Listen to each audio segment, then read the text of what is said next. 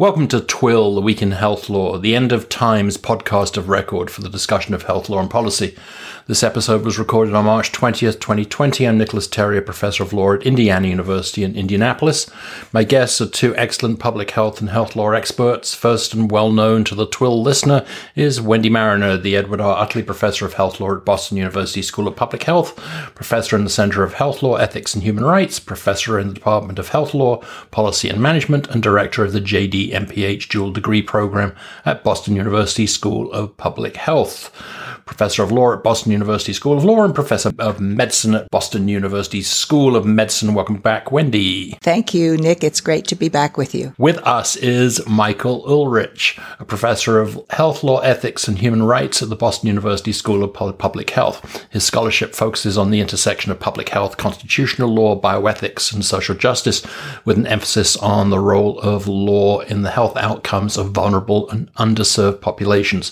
Previously, he was a senior fellow in health law and lecturer in law at Yale Law School and a bioethicist in the Division of AIDS at the NIH.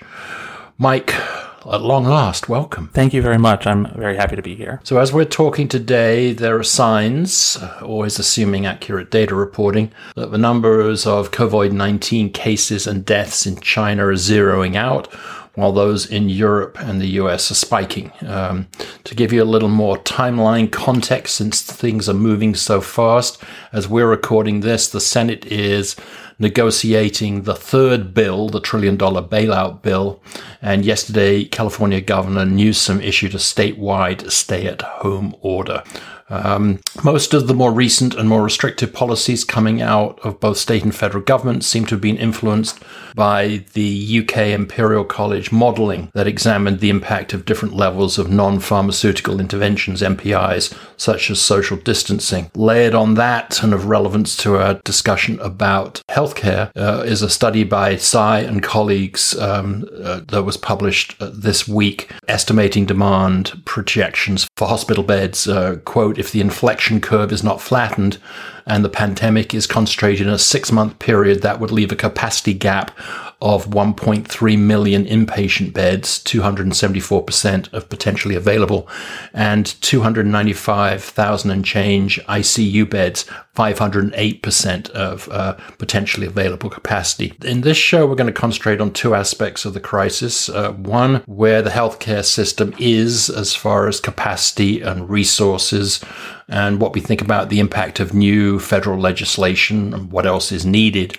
And secondly, what is the legal valence, if any, of terms such as shelter in place or quarantine, and how we will be calibrating sort of these and other perhaps more serious infringements on liberty, such as lockdowns and so on, going forward. So let's start with the healthcare system and where it is, and what are your reflections on where we are at the moment? Well, I think it's important to remember why we are where we are. And I think there are at least three elements. One is the fact that we're dealing with a virus that can be transmitted person to person before anyone has symptoms. So we're all walking around not knowing whether or not we might be infected. Secondly, the lack of recognition at the federal level that something needed to be done, that this was not just like the seasonal flu. And third, the lack of testing equipment and lab capacity to process tests that made it impossible to know who was infected and therefore where and how the virus was spreading in the country.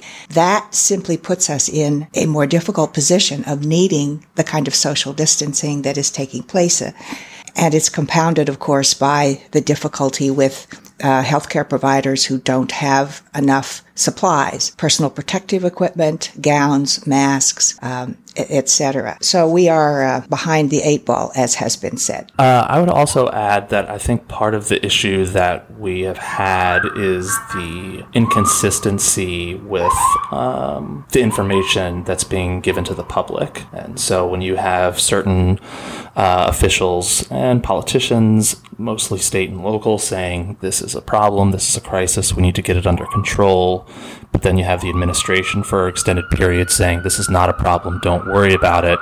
It makes it more difficult for the public, which includes the healthcare system, to figure out what should we be doing? And so when you're not prepared with things like testing to be able to really focus on those who are positive, you have inconsistency in some people going and saying, I have a fever or a cold and I want to make sure that I'm being treated, and other people who are not going and seeking out help. And so that makes it more difficult to figure out, where those resources should be focused. What about our usual sort of structural problems? Around 30 million people in the US do not have health insurance. We're talking about emergency department services for people, which is a consistent and awful source these days of surprise bills. There is finally sort of announcements that testing will be free of copays and so on.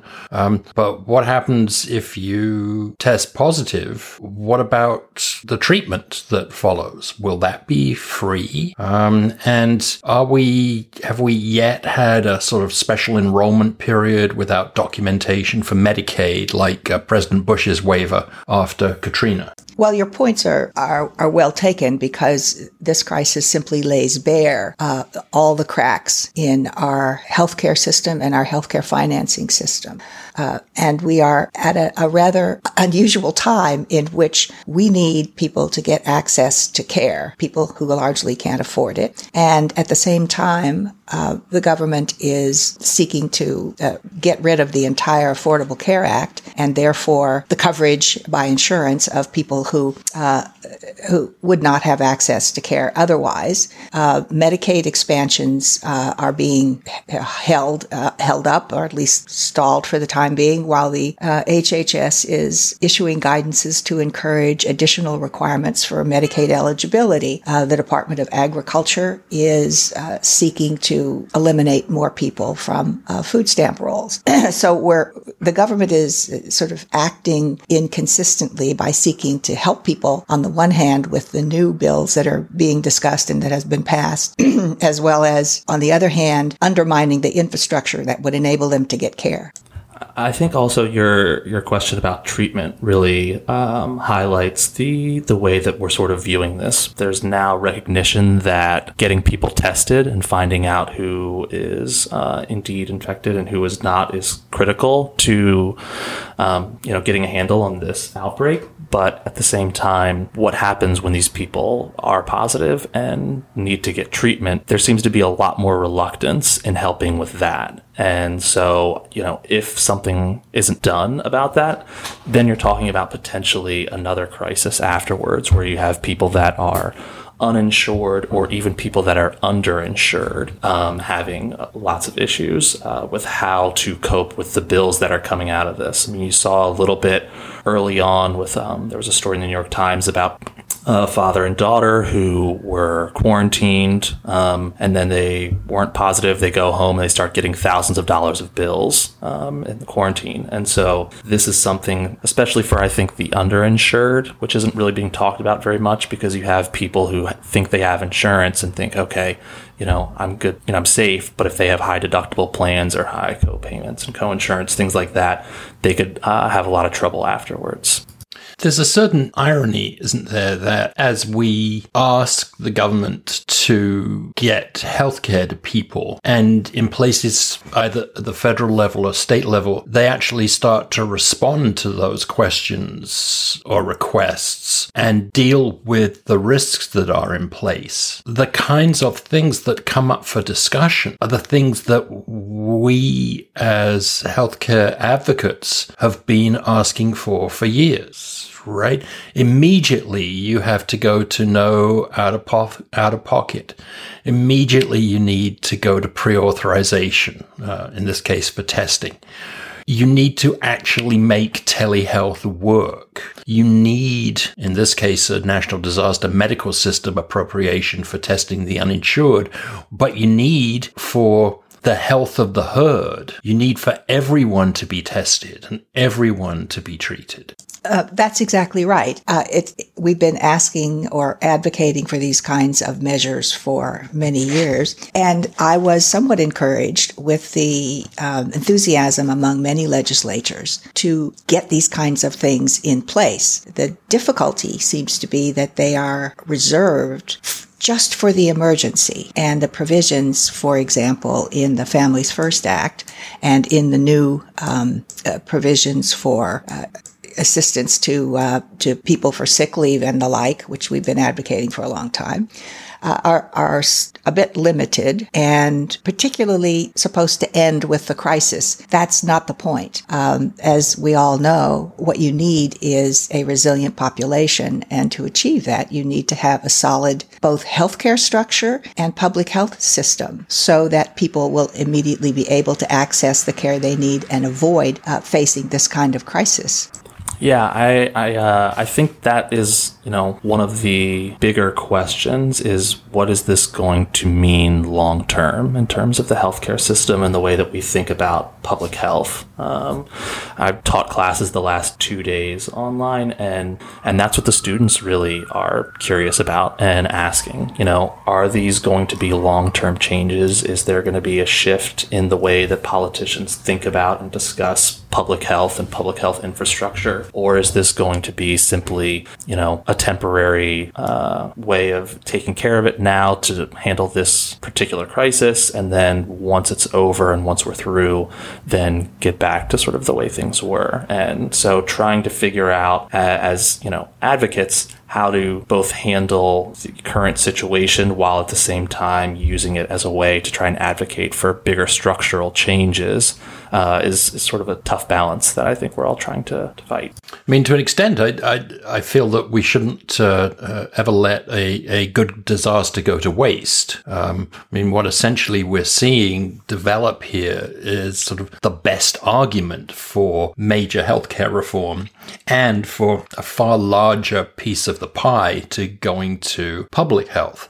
It also sort of almost deliciously exposes defects that we've seen even post-ACA that have not been fixed or have even been made worse by the Trump administration.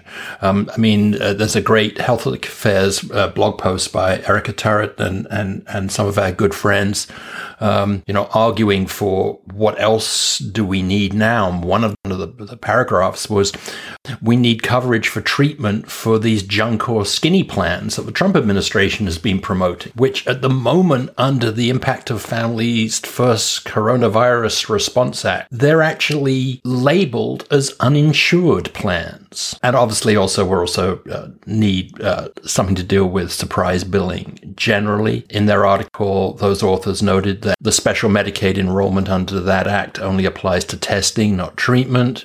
And they also argued that we should revisit the 100% FMAP for states that have yet to expand Medicaid. We may very well face the need for this, particularly if the spread of the coronavirus goes on for many, many months, because we could be heading into a serious economic dislocation. Everyone's talking about recession. People who look farther ahead talk about depression. At that point, it's really not going to be a question of whether you get your copays paid, but whether there is any likelihood that you have an income. And that's a bigger, harder question, but it may, in fact, as you say, Nick, expose the huge chasm in our healthcare system, because we can't leave people completely on their own when the economy is in the ditch. We may very well have to rethink our entire social benefit structure, as we did after the Great Depression, which produced Social Security. Yeah, I think that this has also highlighted some other issues with the administration and sort of some of their primary goals. I think also the public charge for healthcare is not being enforced at the moment, which is another interesting change. And then really just, I think one of the other things that hopefully comes from this is the impossibility of this isolationism that the administration really ran on. This America first, shut down borders, close ourselves off from the rest of the world. It just doesn't work. And I think public health really does, show that whether you like it or not, we are sort of all interconnected, and these things that happen in other countries can have an impact on us. And so it'll be interesting to see if they try to use this as another way to encourage sort of even stronger borders, or if it helps the public understand better just sort of how fruitless that effort really is. And obviously not just the public charge issue, Mike, but also the question of healthcare for the undocumented. When we have huge millions of people who don't have any healthcare or are scared to go to a healthcare entity with their born in America children because of the possible immigration enforcement. That leaves a huge swathe of people who are no less asymptomatic transmitters than anybody else. Yeah, no, that's exactly right. Again, now that we're in an environment where we're trying to encourage people to go and engage with the healthcare system and get tested, you start to see the problem with a lot of these policies that clearly do the exact opposite and discourage people from seeking out care, seeking out help, and doing what is important and necessary for them to actually be healthy. It's also a good time to remind our policymakers that this will happen again. It's happened over and over again, and it's hard to know whether it will be 2 years or 5 years or 10 years, but it will happen again, and we don't want to be in this position. So we need to be putting in place the kind of infrastructure that enables everyone to get care and to get tested and to ensure that they are not in a position to get infected or to infect anyone else. What else do you think should be in the $1 trillion aid package? At the moment, it just seems to be money for hospitals and health centers. Okay. Health insurers would need to cover coronavirus vaccines, but that's a year out. And of course, more telehealth. Are those the sorts of things that are what we need at the moment? Or is it better to look at what some of the states are doing with sort of their own emergency declarations, permitting early prescription refills, waiving all cost sharing, introducing, to go more into the social sphere, Wendy, that you were alluding to, mandatory sick leave policies and so on? Well, the funds can be made available to buy treatments and equipment as necessary. I think there are some disagreements between governors and the federal government at the moment as to how quickly these funds are being distributed and to whether the stockpile can be used. We've heard from, I believe, Steve Mnuchin, that the federal government is really not responsible for providing the supplies, but indeed it has that ability. Our own governor in Massachusetts, Charlie Baker, is concerned, feeling that the federal government outbid the state in getting access to various testing equipment and supplies for lab analysis and the like. So I think governors and certainly healthcare workers, healthcare providers are begging for this kind of equipment and supply so that they can both test patients and be protected when doing so. Yeah, and so with that, with obviously getting them more protective equipment for getting healthcare workers more protective equipment would be useful. I think one of the other things that I thought was a good suggestion in that Health Affairs blog piece was the idea of establishing a fund for healthcare workers, similar to what was established for first responders after 9/11.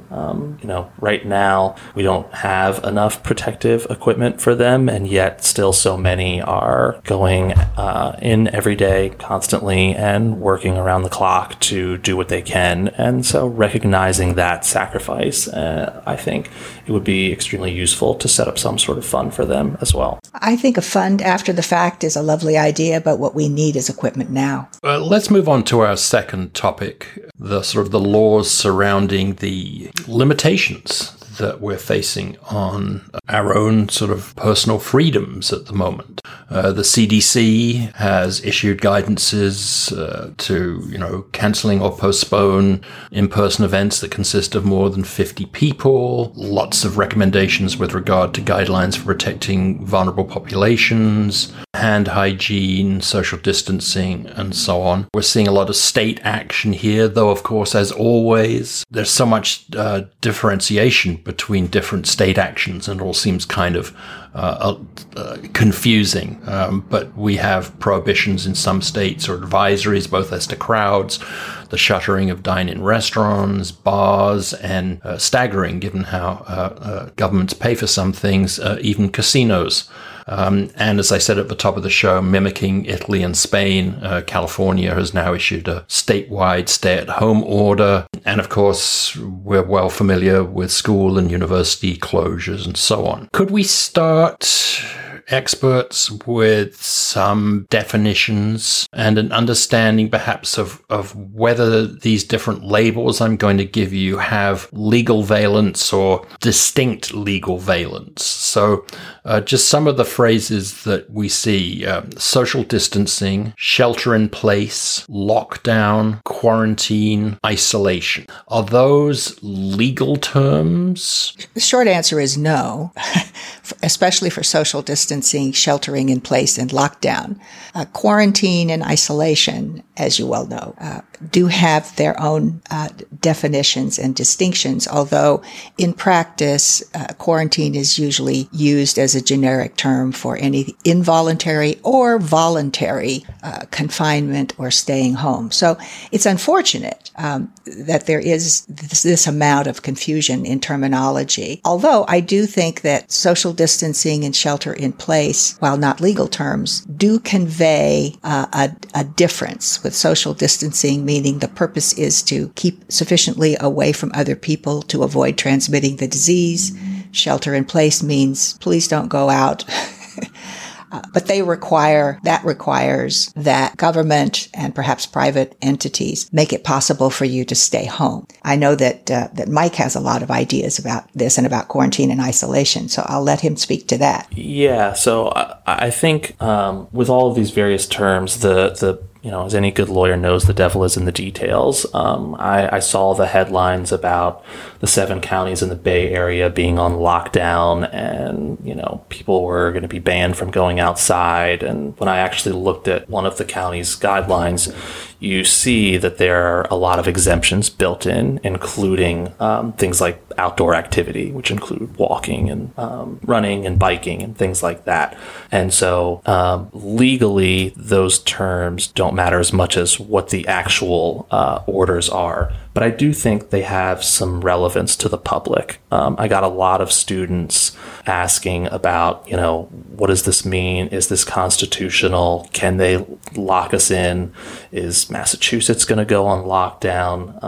And then a lot of the journalists also are typically very curious about, can you go on lockdown? Can you, just sort of ban people from going outside? And so I think things like that can have a pretty significant impact on the way that people start to feel and think, and have an impact on really, people's mental health and stress outside of just worrying about contracting the virus itself.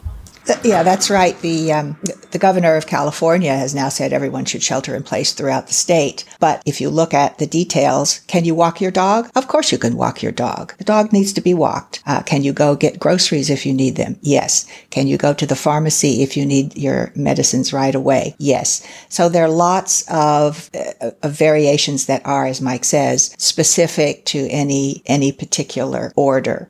To give some context to this, there was a story of a patient in Nelson County, Kentucky, who refused to self-isolate, I guess after a positive test, who's been forced into home isolation. And it brings to memory the Ebola nurse, right, who went home to Maine and had a cop car parked outside her house.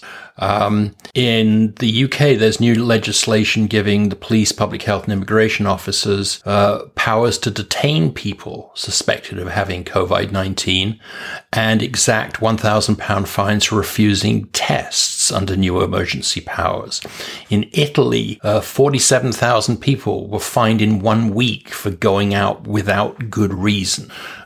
Now, the two of you have wrote a great law review article published in 2018, Legal Challenges to Quarantine Restrictions on Size of Meetings. And it would be great to just get a sketch of just how far state and federal governments can go with regard to these kinds of sort of liberty questions. So, states obviously have very broad police powers, and so their ability to, quarantine, to isolate people that are infected, can be quite broad. I think the one thing that Wendy and I have really tried to emphasize, and we tried to emphasize in that law review article that you referenced, is it's always important to keep in mind the difference between what can be done legally and what should be done in terms of maintaining public trust and cooperation. Mass fines for what's deemed to be unnecessarily going outside, as you talked about in Italy, who gets to decide what is necessary and what's not, right? Walking your dog, I would say it is necessary. And so being able to isolate people by force if they are infected is something that can be done and has been done before. But you want to give people the opportunity as much as possible to do it on their own, to sort of engender that trust and cooperation. And this idea that, it's a partnership. The government has a role to play, but clearly the public has a role to play as well. And it's not just relying on the government to, by force, pick out and deem who the unhealthy people are and who and protect the healthy people from them. Yeah, that's absolutely correct.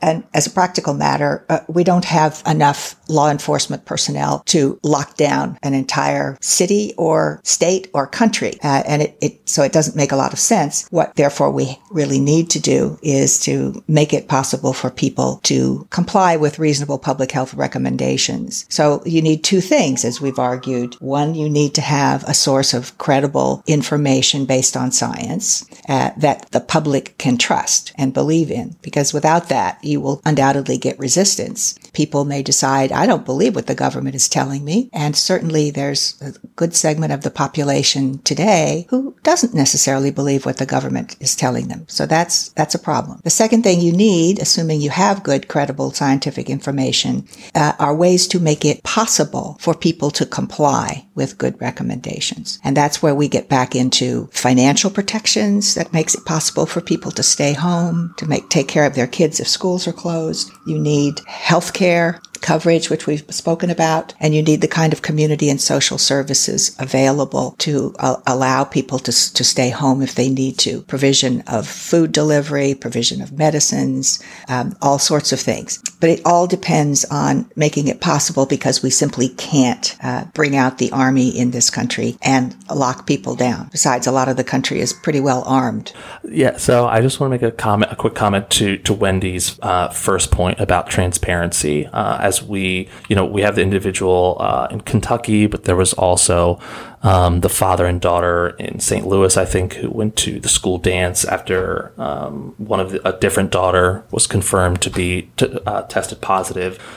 This is part of the issue that we've had, I think, especially before this week, was inconsistency in messaging. While you have some public health officials and some governors saying this is a serious problem and one that needs to be taken seriously, you had the administration standing up there and saying, this isn't a big deal. This isn't really much different than the flu. This will be gone in no time. And that creates an environment where people think, okay, they say I should stay at home, but do I really need to, right? If this is similar to the flu. And so to have that inconsistency coming, especially from government officials, and then to use coercive force because people aren't doing what we think is right in terms of public health, I think creates a lot of problems. What about limitations on travel. So there's been an announcement by the administration that Americans should either come home now or shelter in place where they are. And there's a State Department level 4 do not travel advisory. Can Americans who decide to come home later be denied entry into the United States? And what about limitations on travel within the United States? Can the federal government stop interstate travel, for example? This is a larger discussion, but certainly the federal government has substantial authority at the border, and it certainly has authority to prevent the entry of people or goods that could introduce a dangerous, contagious disease, particularly one that's listed in a presidential executive order, such as Ebola and SARS, and now the coronavirus. This is what happened with respect to the cruise ships, where people were placed into quarantine in federal facilities, the military bases, and you could understand that in a crisis. Now, whether or not they needed to be quarantined is a separate question, because not everyone was tested, so we didn't know whether anyone was in fact infected, and therefore would be wise to be placed into quarantine for the time being. If, again, here we go, if we had the test, we would know whether anyone was in fact infected, and we'd also have to know whether they would be able to take precautions, take care of themselves, and avoid other people, and obviate the need for any kind of quarantine confinement that was involuntary. Yeah, so as Wendy said, the federal government certainly has authority when it comes from international into U.S. borders and between states. But again, as she said, whether they can do something doesn't necessarily mean they can or they should. Because again, as a practical matter, I don't know that they're prepared really to hold people and provide sufficient habitability to large quantities of people. Even just those that came in off of the cruise ships, you have, to come up with enough facilities to hold them and to be able to hold them where they can actually still be quarantined off from each other. And so you have situations where if they can't properly be quarantined off from each other, then they might be at greater risk being held there than to be able to allowed to return home and sort of shelter in place there. It's important to remember that most, certainly at the state level and even at the federal level, the laws defining the government's authority to involuntarily detain someone who hasn't committed a crime are really focused on individuals and not groups. So yes, it might be possible to identify an individual who didn't want to stay home, whether because he didn't believe the government or just wanted to go out. But there, you can isolate those individual cases. That's very different and frankly easier to do than trying to enforce a large-scale geographic quarantine. And that's the problem with potentially these sort of large-scale decisions of we're not letting anybody in from X country, or we're not allowing, we're going to quarantine off an entire region or state or something like that.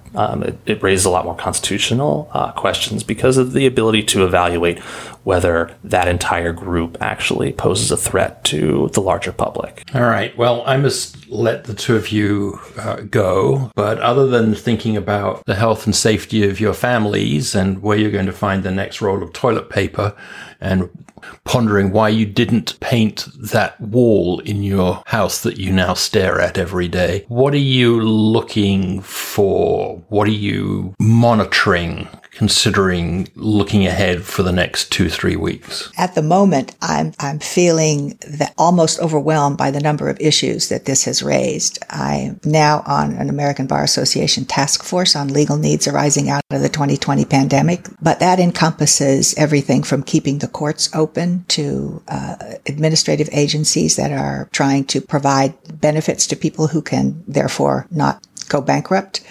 And I'm particularly concerned about the conduct of elections, not only primaries that exist now, but ultimately elections in November. So that is at a more professional level of the enormous array of legal questions that exist. But again, I think most of them arise out of our slow response to the virus and our lack of equipment, protective equipment, and tests. One of the things I think, and I won't speak for Wendy, but at least for myself, when we wrote that article article in 2018 about the new federal guidelines for the CDC is I think we're concerned, especially with Trump's comments during the Ebola outbreak, of an extremely coercive and authoritarian response if there was an outbreak. And I have been surprised that the response was quite the opposite, right? Just sort of acting as if it didn't exist.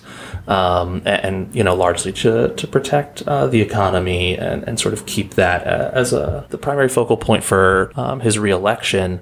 But now that the tone has shifted this week, one of the things that I'm curious about and trying to keep an eye on is whether there will be a shift to more coercive measures. And if so, who that's going to impact. A lot of times, when you go more with more heavy-handed policies and laws, oftentimes it's the poor and racial minorities and people, the vulnerable and the underserved that it impacts more. And so that's something that I'm trying to keep an eye on to see if that shift happens. And if so, what kind of protective measures and what kind, how can we advocate and help those groups if that is ultimately what happens. That and trying to figure out how to make online classes less boring for the next 6 weeks. And that was the Week in Health Law. You can find Professor Mariner on Twitter at Wendy Mariner, and Professor Ulrich is at Michael R. Ulrich. So thank you for a great discussion. It was great having you on the pod. Show notes are at twill.com.